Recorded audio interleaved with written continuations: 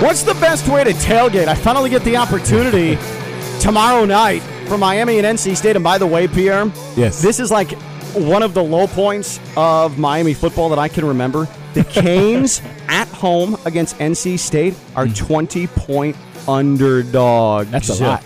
A lot. That's a lot. I can't remember anything like that with the Canes, with an ACC opponent other than Clemson. Didn't they come into the season ranked or no? No, but they've also gotten super injured. They have a freshman quarterback. They can't win. But it's still like NC State coming in to Miami and being a 20-point favorite is ridiculous. Man, if they fallen hard. It is disrespectful. And I would have to think that I have a feeling, because Miami has been playing better, that they're probably going to cover that. And I actually think tomorrow night might be tight. But this is about tailgating. This is about how to handle a tailgate. 7:30. So that's the thing. Yes. So it's a night game. By the way, Pierre Garçon, NFL legend, John I. Leonard. We think he got his number of time, but we're not sure. We're going to go ahead and check on that. He's with us here on this Friday. Christina Costanzo. You'll hear her later. Josh Cohn on the home team, 3:00 in her usual spot. She's tagging along today. But tomorrow night is a 7:30 kickoff, and so I have an opportunity because my wife is a season ticket holder to go and tailgate, and she has a whole group.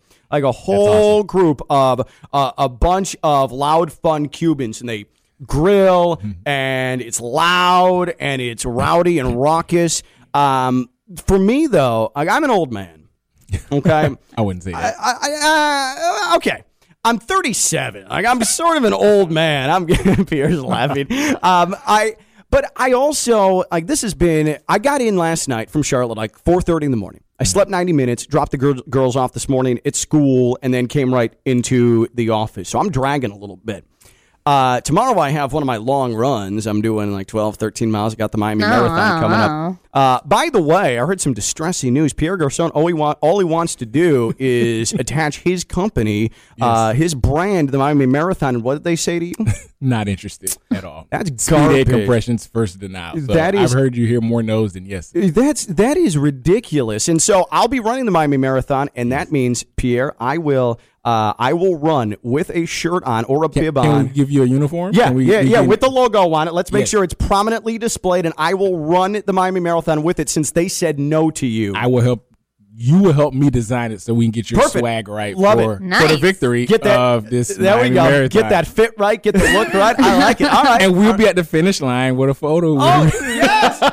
Pierre, I love it. I'll let you know what time I'll probably be crossing the finish line. I'll give you like a 10:15, 10:30, and we'll go from there. Man, Pierre, I'm down. This honestly. man knows how to brand. I like it. But so tomorrow, am I going to drink? Sure.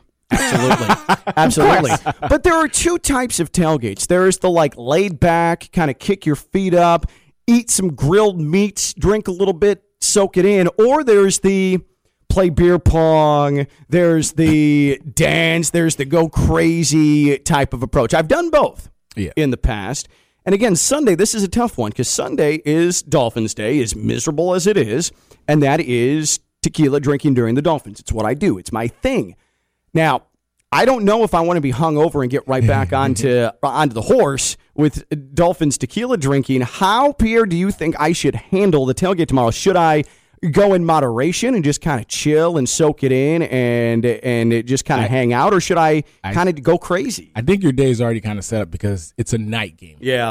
So that kind of leads you into Sunday. You're already going to a train wreck, so you know what they say. You know what they say.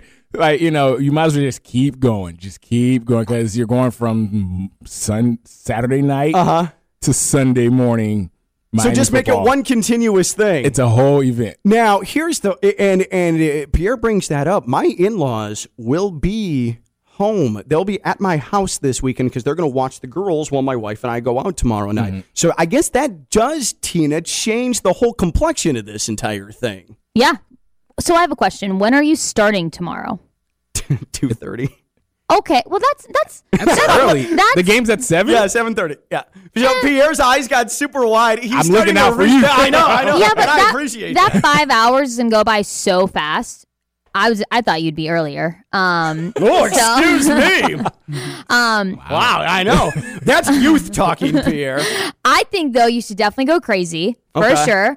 all you need to do is take like an ibuprofen or an Advil before you go to bed and drink a whole bottle of water. And your in-laws are going to be there, so the girls will already be in bed. And then you're good to go. You wake up Sunday and you make a tequila sunrise, and you're good to go. And you start Sunday. They say the best way to get over a hangover is to keep drinking. Right? Yeah. So I want to fully encapsulate what's happening here. So I've got young in her 20s, Tina. When did you graduate college?